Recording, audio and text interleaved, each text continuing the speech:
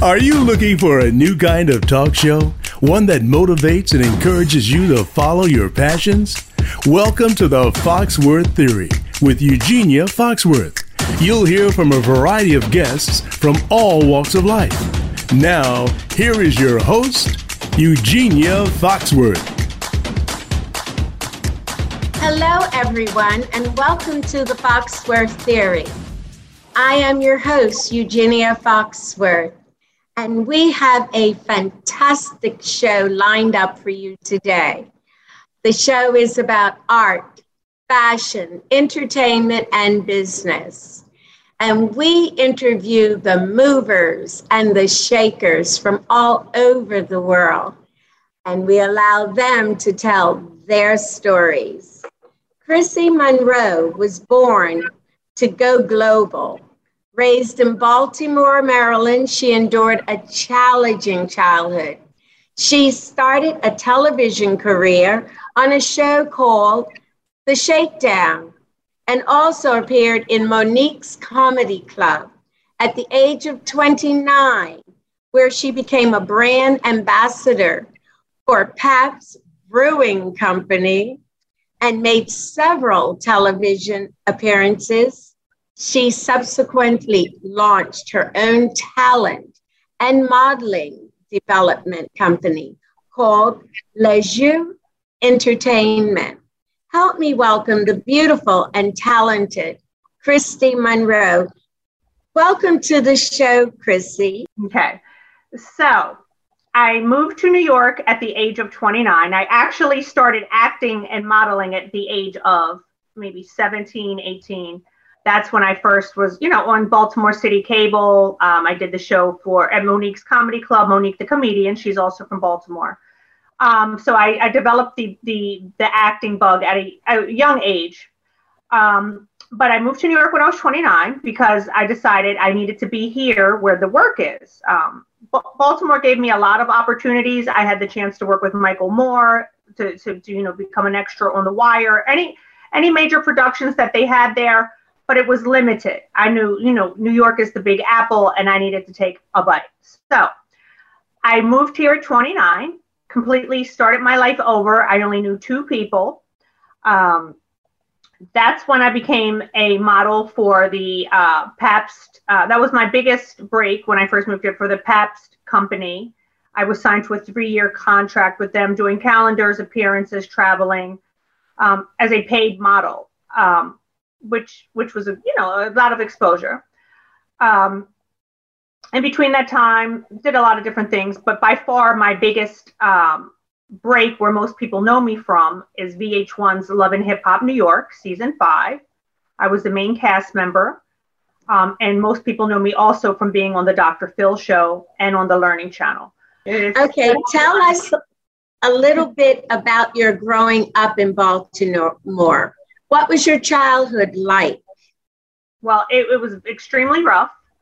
I come from a family of, let me put this nicely, addicts and alcoholics. I'm the youngest. I had an older sister and an older brother. My mother basically left when I was 12 and told me, "You're old enough to take care of yourself." And she ran off with my brother's best friend, who was staying with us in our basement, and got strung out on heroin. There were maybe sometimes months and years where I wouldn't see my mother. Occasionally I would hear things, but she was basically out actively using intravenous drugs and living out of her car. My father was my caretaker, but he was a functional alcoholic, which means he could hold a job, but after he got off work every night, he would go to the bar and get drunk. So he kept a roof over my head and food on the table, but didn't really provide much in the form of guidance. He had a 5th grade education. So pretty much I raised myself. No positive role models whatsoever. My father remarried when I was 15 or 16. The woman did not like me. All of her children were already grown and out of the nest. So she didn't want me around. She just wanted to be my father and her. So her and I used to fight a lot. Sometimes it would get physical. And my father kicked me out. So imagine the heartbreak of not only my mother abandoning me, my father basically turning his back on me, and having nowhere to go. So, I was out. I tried to do the right things. I still tried to stay in high school despite the circumstances, but I was staying on people's couches, living from place to place. I said, you know what? I'm going to have to quit school. This was by 11th grade. I quit school. I immediately got my GED because I knew if I didn't do it at the time, I would have never done it. I got a job, but it paid $300 a week. We're talking about the late 80s. So that was decent money back then, but it wasn't enough. I couldn't even afford to buy furniture or even get an apartment, anything like that. So I ended up working in the adult entertainment business as a stripper, dancer, adult entertainer. Everyone has a different name for it. As a minor, maybe by the time I was 17. Back then, they didn't card you, you could just come to work at the club. So now I'm making $300 a night. You know what I mean? So it got to be very addictive. I got very used to making fast money, all the attention of being in the club, customers bringing in gifts, things like that. And, I never looked back. I got caught up in that fast life. Yeah. So, right. And honestly, yeah, it wasn't, I had no problem with it at the time, but as I got older, I realized I was meant for more. Of course. And that's what I was going to say to you.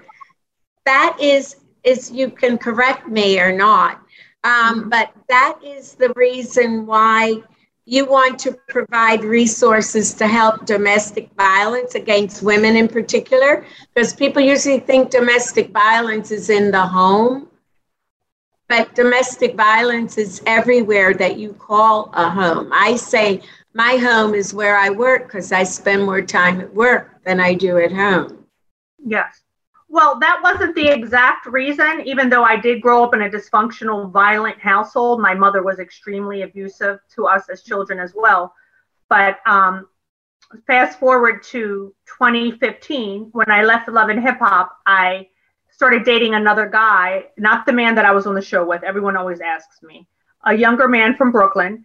And he almost killed me. He almost beat me to death. He robbed me for over $10,000 worth of jewelry. And I almost lost everything that I had worked so hard for. And I'm also famous now. So imagine all of this going on, and then now you're in the public eye. It was not a good space to be mentally. But I said, you know what? I'm not going to let him get away with this. I pressed charges. The Yonkers district attorney here, I live in Westchester County, New York, only gave him 3 months. The judge gave him 3 months for what he did to me. And I had photos. He broke my front tooth. I have permanent hearing damage in my left ear. He dislocated my jaw, cracked my rib. Medical reports, I provided everything. 3 months. That's a joke. This man almost killed me. But there's a reason for everything, and look at you now. Yeah. So tell us about Survive to Thrive. Why did you create this? It's a dumb question for me to ask, but it's really not. I always tell young people, every question is important. If you don't know it, it's not dumb. And then you get the truth. No questions. Absolutely. I decided to start it because I had been blessed with a platform from being on television, and I still got no justice. So I said, I can only imagine what most people who have absolutely no voice, no platform go through. I need to become a voice for the voiceless and use my platform for the greater good and get this out here worldwide. So it's Survive to Thrive Global, because domestic violence is worldwide. This is also a global pandemic. People are dying every day. So that's why I decided, because I have a voice, I have a presence, and I have a following. And I'll tell you, I'm in my 5th year now. It's my 5-year anniversary. I have no regrets. This has become my life's legacy. That's great. So, based on your observation, Why do some women find it hard to leave their abuser? Okay, it's a good question. There's a lot of each situation is unique, of course. Most of the time it's for financial reasons. A lot of time it's fear. So imagine if you met your husband in high school, you got pregnant, you were 17, now you have 3 kids by this guy. You don't have any job skills, you have no education, you have no money in the bank. You pretty much have been alienated from your friends and family, because that's what most abusers do. They get you away from all that so they can isolate and abuse you. You have nowhere to go. That's the number one reason. There's really nowhere to go. And people can say, oh, aren't there shelters? A lot of these shelters are worse than the streets. A lot of people end up homeless because of domestic violence. Some of these shelter programs, especially here in New York City, are horrible. They treat you like a criminal when you come in, the workers. They're dirty. They're not giving you the things that you're supposed to get. You're re-victimized, you're re-traumatized. So a lot of women end up going back to their abuser because they have nowhere to go. And then you're pulling your children out of school, away from their friends. And then a lot of times now I say the fear is, if you leave me, I'm going to kill you. A lot of the murders that you see on television are after the woman has left. And he says, he'll find you and kill you. And I told you, if you ever leave me, I was going to kill you. And I meant it. They'll kill the kids as well, and sometimes turn the gun on themselves. It happens a lot. We just marched Saturday in Harlem, out front of a young lady's house. She was murdered 3 weeks ago. She was out. She had 4 restraining orders against her ex that did not protect her. She had moved on, opened her heart again to fall in love, was pregnant, just had a baby shower that day, supposedly one of the best days of this woman's life. Her ex was waiting for her outside of her building. When she was getting out of her car, unloading her gifts to take them into her building, he came up and shot her in her face. And this is after she was out. So getting out, yes, that's the ideal.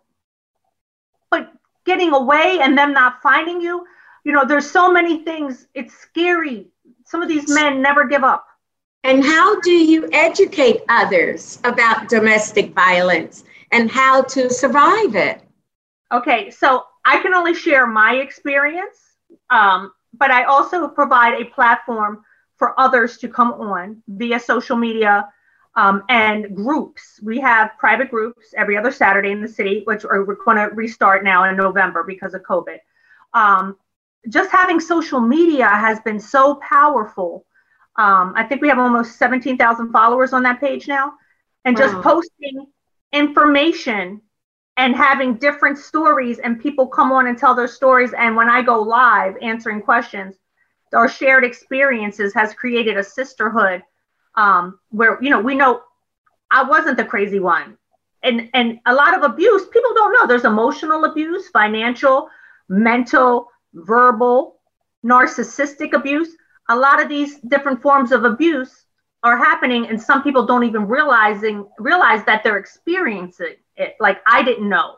My situation started with emotional abuse, with him ignoring me, and it was all premeditated and manipulative to get me groomed to the next phase, which was the verbal, and then it became physical. So that's the education that we try to get out there, to recognize what's going on and get out before it gets physical, if possible. So in that, how would one recognize the abuser? I mean, what are some of the key things to look for? Well, usually, like I said, the first thing they'll try to do is get you away from your friends and family. They'll tell you, your family doesn't care about you, or your friend wants to get with me. I've seen her looking at me. Don't trust her. They try to turn you against everyone. Or they'll start telling you, oh, you can't wear that blouse. I don't want you wearing that out in public. It looks too low cut. Or you'll be out in public and, they got their arm around you, like you're their property, just too overbearing. or they'll start with the sly put downs. Oh, you'd look better if you lost 20 pounds. Just gradual. They trickle it in little by little. So it's like you don't really know how bad it's getting until you're really wrapped up in it, until maybe a few months go by and you've developed feelings for this person. That's another reason why a lot of people don't leave, because it wasn't always bad. Remember, some of these people were wonderful. We fell in love with them, right? We got into a relationship. We married them for a reason. There's always that hope sometimes that they're going to go back to that person we fell in love with. And we don't want to go back out to the singles bar. We don't want to go back out there in the streets. We still want to keep our relationship, and we're praying to God that he'll change, but they don't change. 98% don't change. They usually get worse. And do you feel that it's easier for a single woman without children to leave, or a married woman with children to leave? Definitely single, because that's you getting out, and you don't have to worry about other mouths to feed, and a lot of people leave with just the clothing on their back, and stay gone. What about those with the husbands without children? What do you mean? If someone is married and they don't have a child, is it the same as the single woman leaving, or is there something else? Is it more difficult? It's the same. I mean, you can always file for divorce because of the abuse. If you go and get a restraining order and all that, that's usually grounds. And a lot of people don't realize too, there's programs throughout the United States where you can change your social security number and your name to relocate as well. I was not aware of that. Mm-hmm. I offered that, but I said, no, I don't need to do that. Okay. Thank God. See, I had an experience with a client, a beautiful, beautiful young lady. And he said to her what you said, if you leave me, I'm going to kill you. Mm-hmm. But fortunately, I told her when she had the opportunity to run to the police station and and file to file that he's abusing her. And she was afraid to do it because of the way that the police treat men of color more so. I should have mentioned that. So I'm just saying, it frightened me for her that she had this much fear. Now, in your words, does domestic violence impact the children? 100%. Of course. You know how traumatizing that is to sit there as a baby and see your mother or father being beat on in front of you? That's something you're going to remember for the rest of your life. Well, I remember as being a child for my parents, of course. Yeah, I just asked that question because I'm looking at you and your strength and your survival through what you've just told us briefly. So that's why I had to ask you that question. No, it's a valid question. Very strong individual. I wasn't this strong when this happened to me, though. I really had to pick up the pieces of my life, and it wasn't easy. But I have to be strong for the others who aren't so strong right now. Right. So what are the chances of a victim leaving the abuser just to find themselves back in the same space with another abuser? Well, statistics show it normally takes between 7 to 10 times for a woman to leave. Sometimes they'll go, leave, come back, leave, come back, leave, come back. It's hard to leave because they say, oh, baby, I'm never going to hit you again. I love you so much. I'm going to change no matter what. I personally got out of that physically abusive relationship. And then a year later ended up dating someone who was abusing me mentally. It was narcissistic abuse, which I didn't even know about at the time until it happened to me. He never put his hands on me, but he played constant mind games, sending me photos with him and other women in bed, all kind of stuff to trigger reactions from me that really messed me up mentally, and got to get a reaction. And he enjoyed it, playing those games, hurting me. He liked to make me cry. He would say things, you know, I wasn't that attractive as another woman that he just saw, just things like that, those kind of games. So yes, the chances of leaving one abusive relationship and getting into another one are very high, unless we do the healing work that's required. Now I'm nobody to play with. Like, I see those red flags. No. No. I'm not so easy just to let you into my heart and to my life now. I really have to get to know you, and you have to show me the type of gentleman that you are, if you are a gentleman. And that's good. And that's it takes time, because I always say verbal and mental abuse is worse than physical abuse. And I've said that to young ladies that I know that have, well, the one young lady that I was telling you about. Now, there's one thing. Is the perpetrator of domestic violence always a man, or can it be a woman? No, it can be a woman. Happens all the time. It just goes reported less because men are too ashamed to go and say, my wife beat me up. The male ego is a fragile thing. So you're going into the police department with these macho, hey, cops, and saying, my wife beat me up, you're afraid you're going to get laughed at. So most men don't report these incidents. And it's sad, because men get abused a lot, especially a lot of times financially as well. A lot of women are taking their money, taking their money, squandering their money away, ruining these men's businesses. There's so many forms of abuse towards men. It's mostly verbal, though. And it's also me going through your phone and let me see your phone. I want to look through your phone to make sure you're not cheating. That's also abuse. If you don't trust the person, don't be with the person. No one has the right to take your property and search it and things like that. You know what I'm saying? So that's also another form of abuse. It's invading someone else's privacy, and that happens a lot with men. And also with baby mamas, keeping the kids away from the father is also abuse. If they're a good man and they're trying to do right, using that child as leverage is abuse too, and keeping your child away from the father is also abuse. Yeah, so the other question, which, just reading about it and seeing, and I often say to myself, why is it so hard for women who are victims of domestic violence to report the abuse and to leave their partners? I know if you hit me, I kickbox, I'm going to be in jail.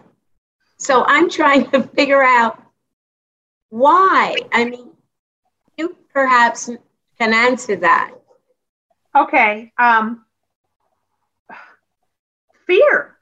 My ex told me, if I go to the police and get him locked up, I will pay with my life. He had other people, male and female, calling my phone, threatening to cut my face, telling me my address. It's not so easy just to press charges because it's a misdemeanor, and they let them right out. And guess what happens when they get out? They come back looking for you and mess you up even more. Oh, and I can fight. I fought back, but this man was way stronger than me. This man worked out every day. He was taller, bigger than me. I shouldn't have to fight a grown man. It shouldn't have even had to ever come to that. So why?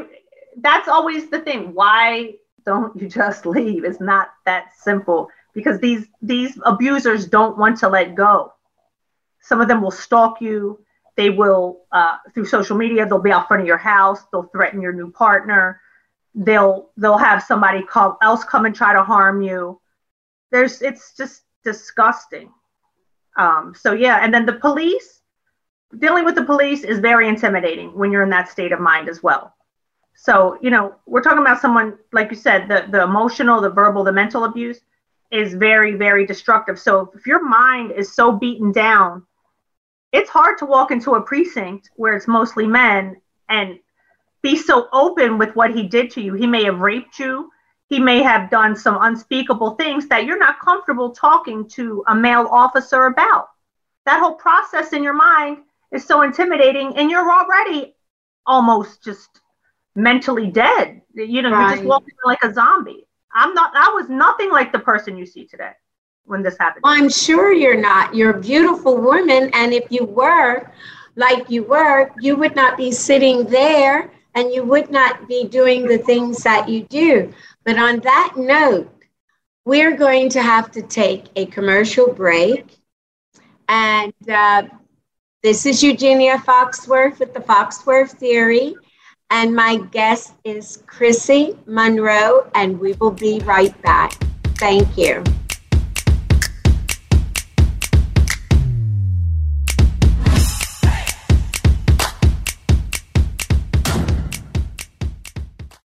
Hello, I'm Eugenia Foxworth, inviting you to join me every Wednesday at 2 p.m. Eastern Standard Time on the Foxworth Theory podcast on the Voice America Variety Channel, the Harlem America Digital Network, and my very own YouTube channel.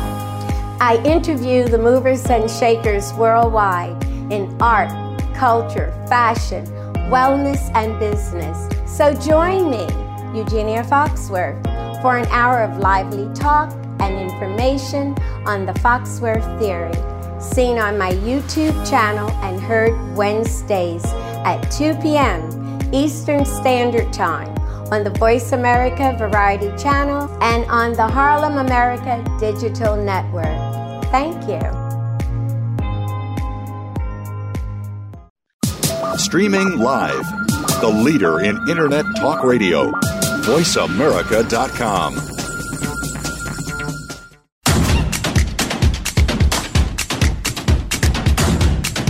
You are listening to the Foxworth Theory with Eugenia Foxworth. Now, back to this week's show. Welcome back to the Foxworth Theory. I am your host, Eugenia Foxworth, and my guest is Chrissy Monroe. The story she is telling us, if you were not on earlier, is riveting. So therefore, and informative. I would like to ask you another question. How else does domestic abuse affect how a child interacts with other children? Well, I'm not a parent. I don't have any children. You were a child.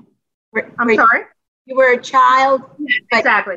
I found myself back then abusing, being a bull, not being a bully, but fighting a lot in school, picking on certain children.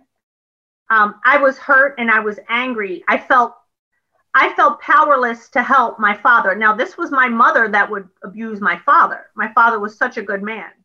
My mother was like a tornado in that house. I mean, horrible. It's all going to be, I just wrote a book. It will all be in the book.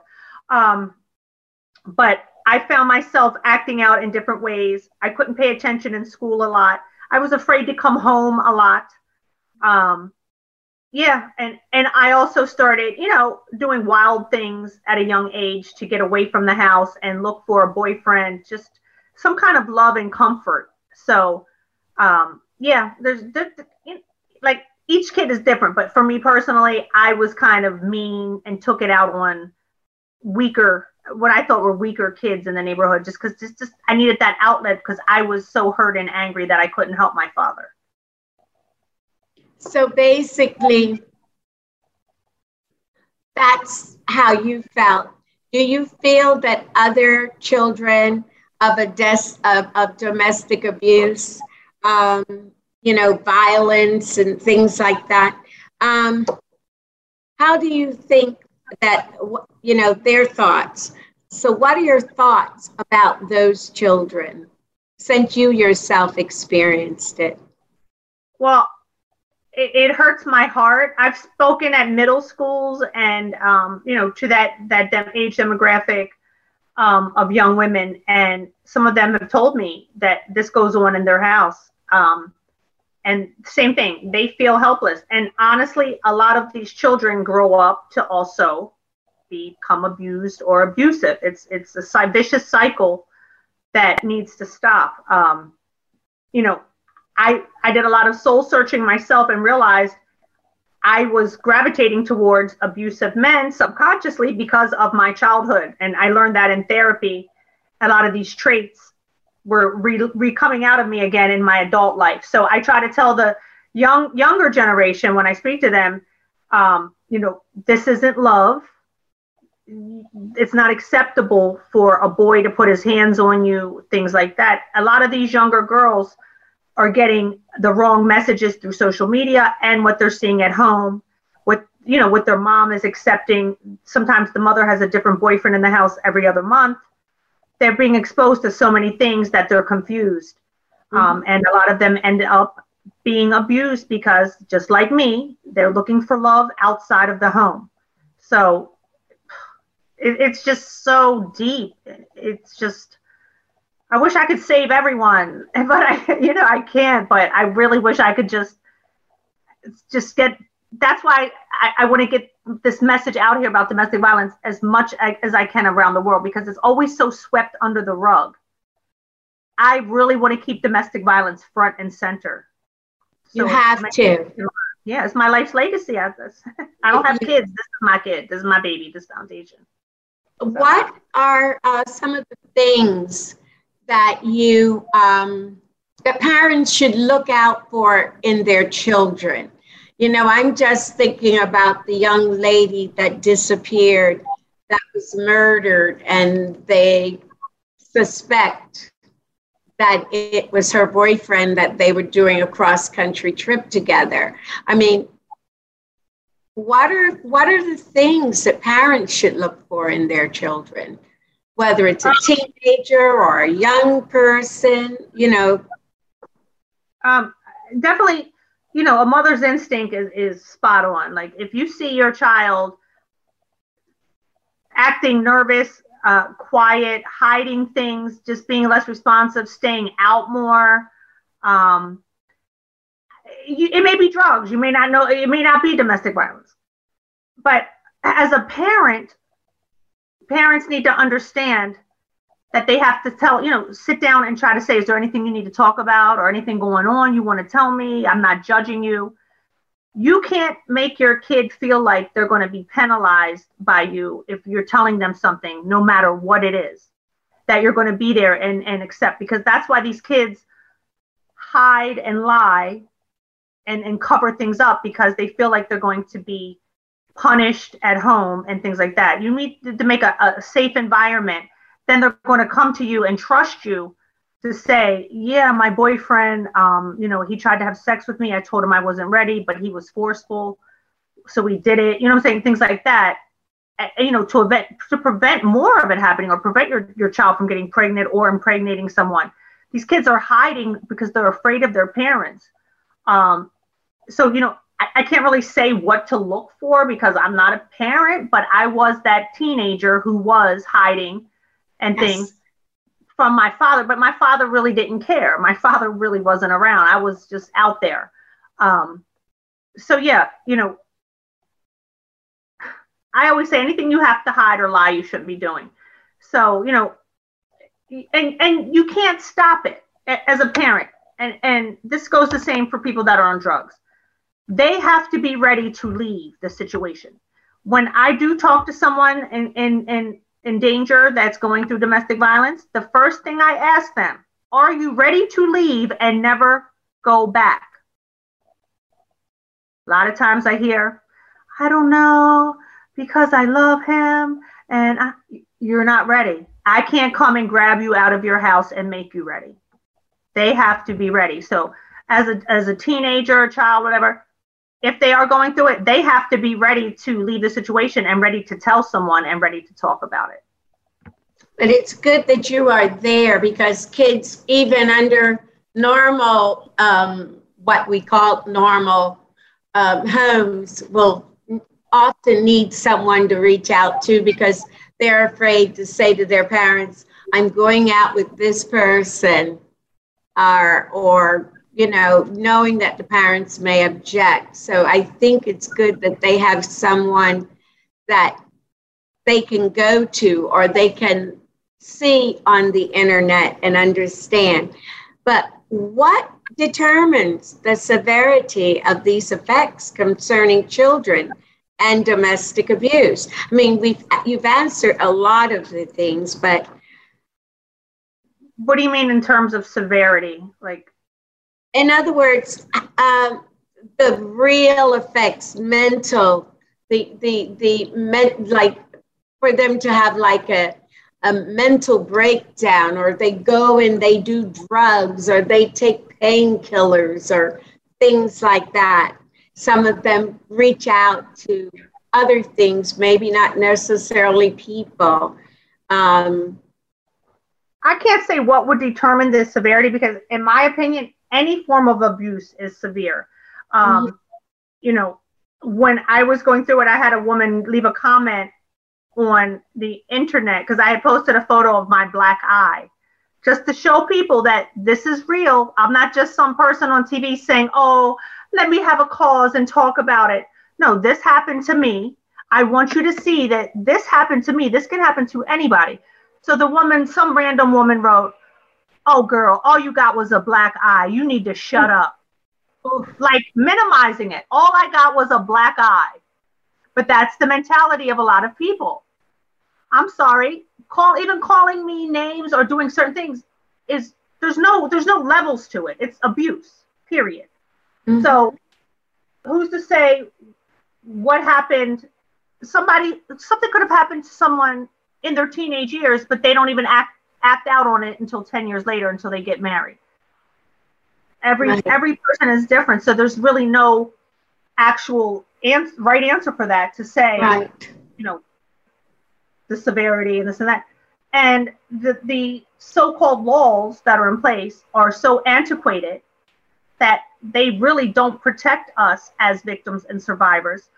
They're more in favor of the abuser. These are laws from the 1940s and 50s where it was domestic violence, a matter between a husband and wife inside the home. Well, we're in 2021. That's a long time ago. But these are still the laws and guidelines that they're following in the court system, and they need to be abolished and restructured. So I totally agree.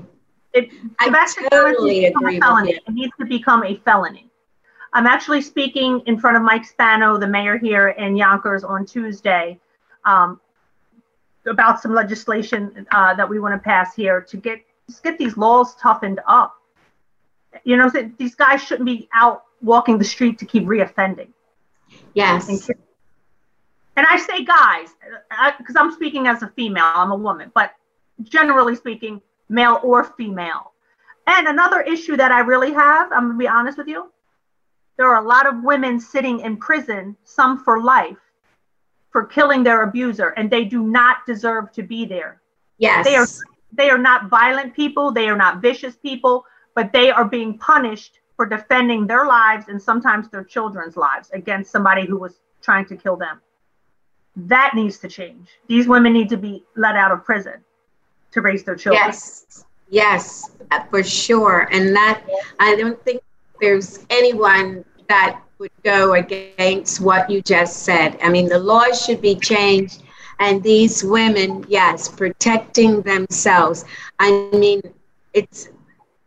this is something very important, and what you are bringing forth, and you're saying you're speaking to Mayor Spano, that's great.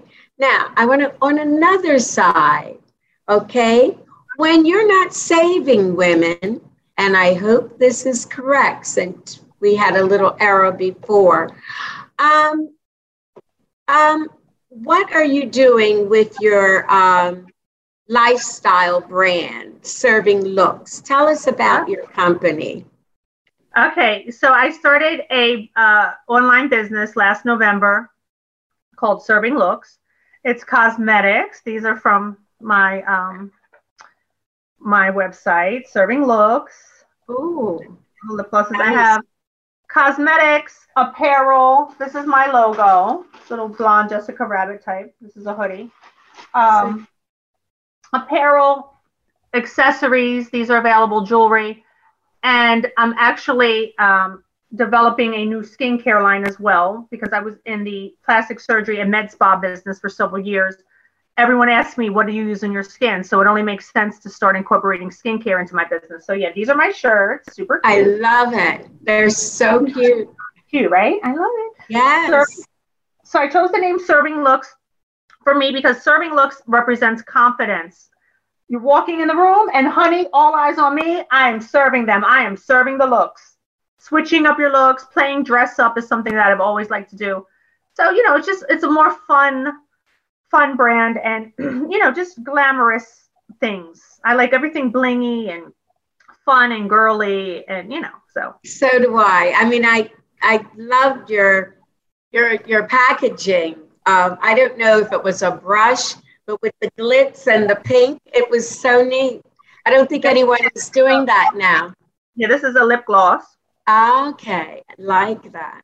And then these are my Royal Crown. These are the Boss Gloss. These are the Royal Crown collections, and these are liquid matte lipsticks that you wear as yes. Especially now when we're wearing masks and the lipstick gets up on your nose, you look like you should be in Barnum and Bailey when you take your mask off. That's wonderful. Yeah, so these are always handy to have. Yes. Oh, I like that. So is there a website where people can find out more? Yes. Or so www.servinglooks.shop for the store. And then for my domestic violence foundation is www.survivetothriveglobal.org. Sorry, my throat. I have allergies. And what do you love the most about what you do? You're so interesting. I mean, I think you're so brave. I mean, yes, you have to be brave to be. You did a 360, and to me, that is being brave. So tell me, what do you love the most about what you do, about what Chrissy does? I love changing lives. I love saving lives, and I love inspiring others to become their best selves, inside and out. And I'm living proof of that. I've completely come from nothing to becoming who I am, a brand. And who would have thought? Because like I said, I always wasn't this confident. I'm an ex-stripper, come from a family of addicts, high school dropout, and I've never let any of those things deter me or use that as an excuse or a crutch not to succeed in my life. I can't help with the cards that I was dealt, but I can play them differently. So just inspiring people. When people walk up to me, I was at a convention at Jacob Javits last week. A woman came up and hugged me and started crying about how much I've helped her and inspired her. And I didn't know the woman, but she's like, you'll know what you've done to inspire me from, all the things that you do and your pages and things that you say and your story. That to me is the most fulfilling thing in life, better than being on any television show or any amount of money can buy, is really making a change in people's life. That really touches my heart. That's what fuels me. And it shows when you speak with passion. You're not one of those people that says, okay, I'm going out there for this. It's coming from within. And I'm going to ask you something. Mm-hmm. You don't use a bad word, but you didn't come from nothing. You came from something, and you peeled away the negativity and look at your positiveness. That's all I'm saying. So who are some of the celebrities that have supported and helped you with your brand? Okay, so my last fundraiser, which was before COVID, I had Fat Joe, Remy Ma, Papoose, Raw Digger, and Al Reynolds come and host. We made Pix 11 that night. That was great for the brand to expose any amount. Like, people will say, I want to interview you. They may only have 1,000 followers, but guess what? That may be 1,000 people who need to hear something about domestic violence. So I don't ever turn my nose up and say, oh, your platform's not big enough. No. And that, you know, in that aspect, my foundation isn't, I'm not the biggest foundation, but these celebrities have come and supported me and helped me in spite of me still being pretty much new and growing. So that means a lot to me. Dawn Florio she's my vice president. She is one of New York's top criminal defense attorneys and my best friend. She has been tremendous as far as getting the message out as well. She's very well connected. She has a lot of celebrity clients and things. So, you know, everything works hand in hand.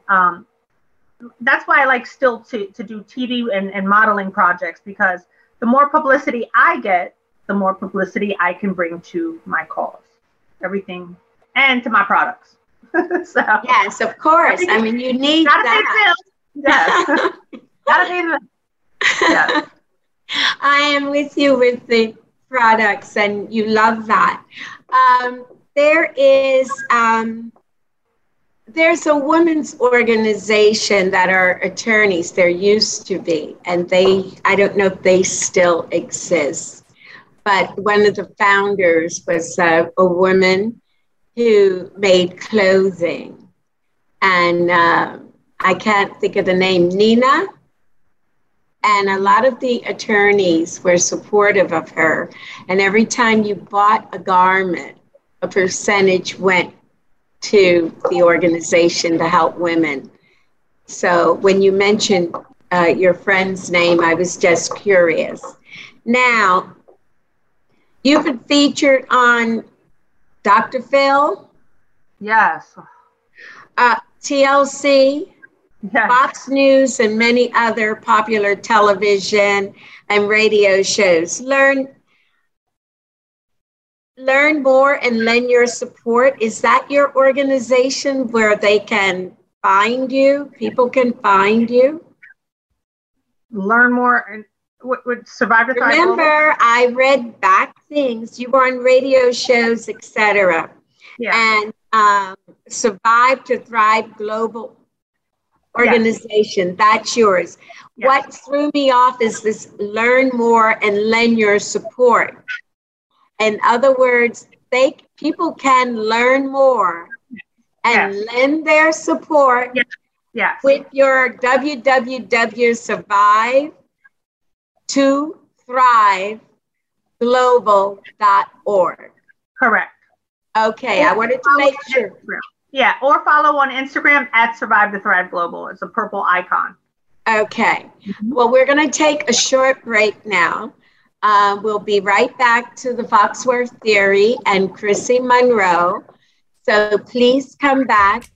Thank you to the Foxworth Theory.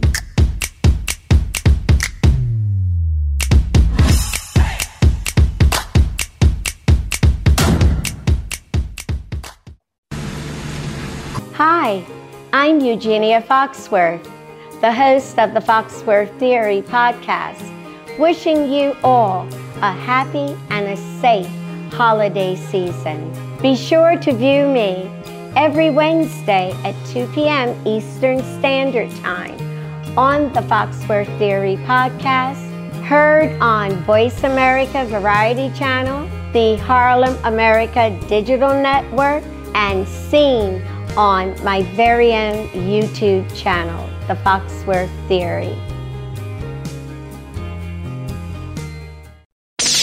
The Internet's #1 talk station. #1 talk station. VoiceAmerica.com.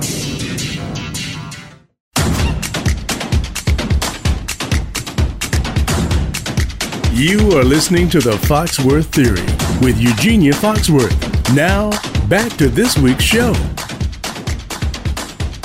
Welcome back to the Foxworth Theory, and I am your host, Eugenia Foxworth, and my guest is Chrissy Monroe.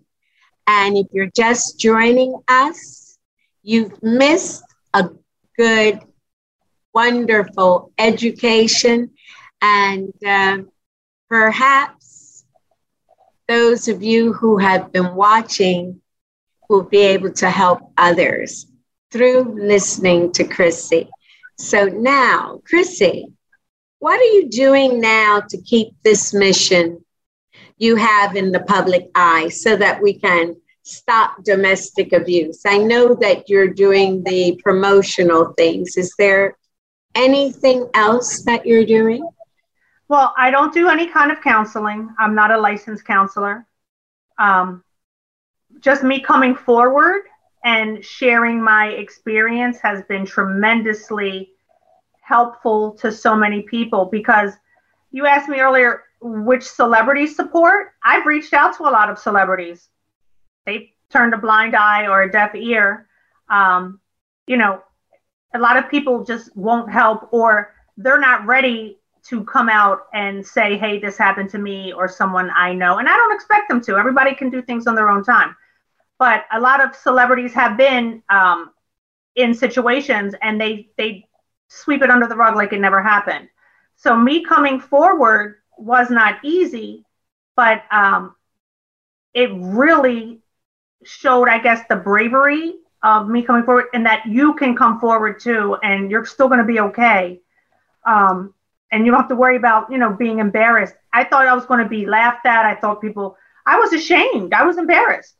So, you know, that's been major. Just me coming forward has been big. Like I said, I don't do therapy, licensed counseling. I'm not a licensed counselor. I don't want to be liable to tell someone, oh, well, girl, punch him back, and then the girl gets hurt worse. I don't tell anyone what to do. I can only share my knowledge. My peers and also other survivors can share their experiences and their knowledge. We've pretty much formed a sisterhood. And with the groups, they are free, confidential. Like, you know, there's AA meetings, there's NA meetings, there's all kind of meetings for people of different things, Overeaters Anonymous. But where is there to go for people like me? Survivors and family members of survivors and victims of domestic violence. There isn't anywhere. So these groups, we sit in a circle, are just very therapeutic, as far as some people just need to be heard. Some people have no one. They've come out of this, or they're still in this, and they're being judged. They're being victim blamed. Why didn't you leave? You should have left sooner. From people who don't know what it's like to be in it. This is a safe space, non-judgmental zone for us to just talk and share our experiences and realize, oh my God, you went through that too? I'm not crazy like he said I was. You know, it's just a lot of healing that takes place, and learning. So just something that simple, just to give someone a voice that never had a voice before in a room full of other people that aren't judging them is sometimes I start crying, like, you know, because it's just so powerful. And, you know, I tell people all the time, be careful who you talk to and who you trust with your situation. Sometimes they're going to judge you, and sometimes some of these people are glad it's happening or happened to you. Sometimes it's even in your own family, they can be your biggest haters. And, you know, so coming to other survivors, you don't have to worry about us saying, well, girl, you shouldn't have wore that short skirt. He wouldn't have hit you. No, there's none of that. There is none of that. And that's so refreshing to us that have been through it, because we're so beaten down. It's nice to have that uplifting and encouragement that, you know what, there's life after. Survive to thrive is, I'm a survivor, and now my life is even better, because now I really love myself, because I realized it was me or him, and it wasn't going to be me. And now I really want to get better and be the best version of me I can be, and show all those people who kicked me when I was down, I'm back and I'm better than before, and I'm thriving. And that's why I named it Survive to Thrive Global, because there is life. And I really strive to be an example of life after abuse. I'm a walking, talking example, testimony of getting your life back together. On that, I would like to thank you for coming on the Foxworth Theory. I'd like to thank our team. I'd like to thank the Harlem America Digital Network and Voice of America. And most of all, Please watch the Foxworth Theory every Wednesday at 2 p.m. Eastern Standard Time. Thank you. Travel safely and be well. Hi, I'm Eugenia Foxworth. Thank you for watching the Foxworth Theory podcast on my YouTube channel. I hope you enjoy what you see and hear. If so, make sure you hit the like button and follow the channel by clicking onto the subscribe button. By subscribing, you'll get to see this week's video podcast before the audio is streamed elsewhere. So again, like and subscribe to the Foxworth Theory channel. Thank you.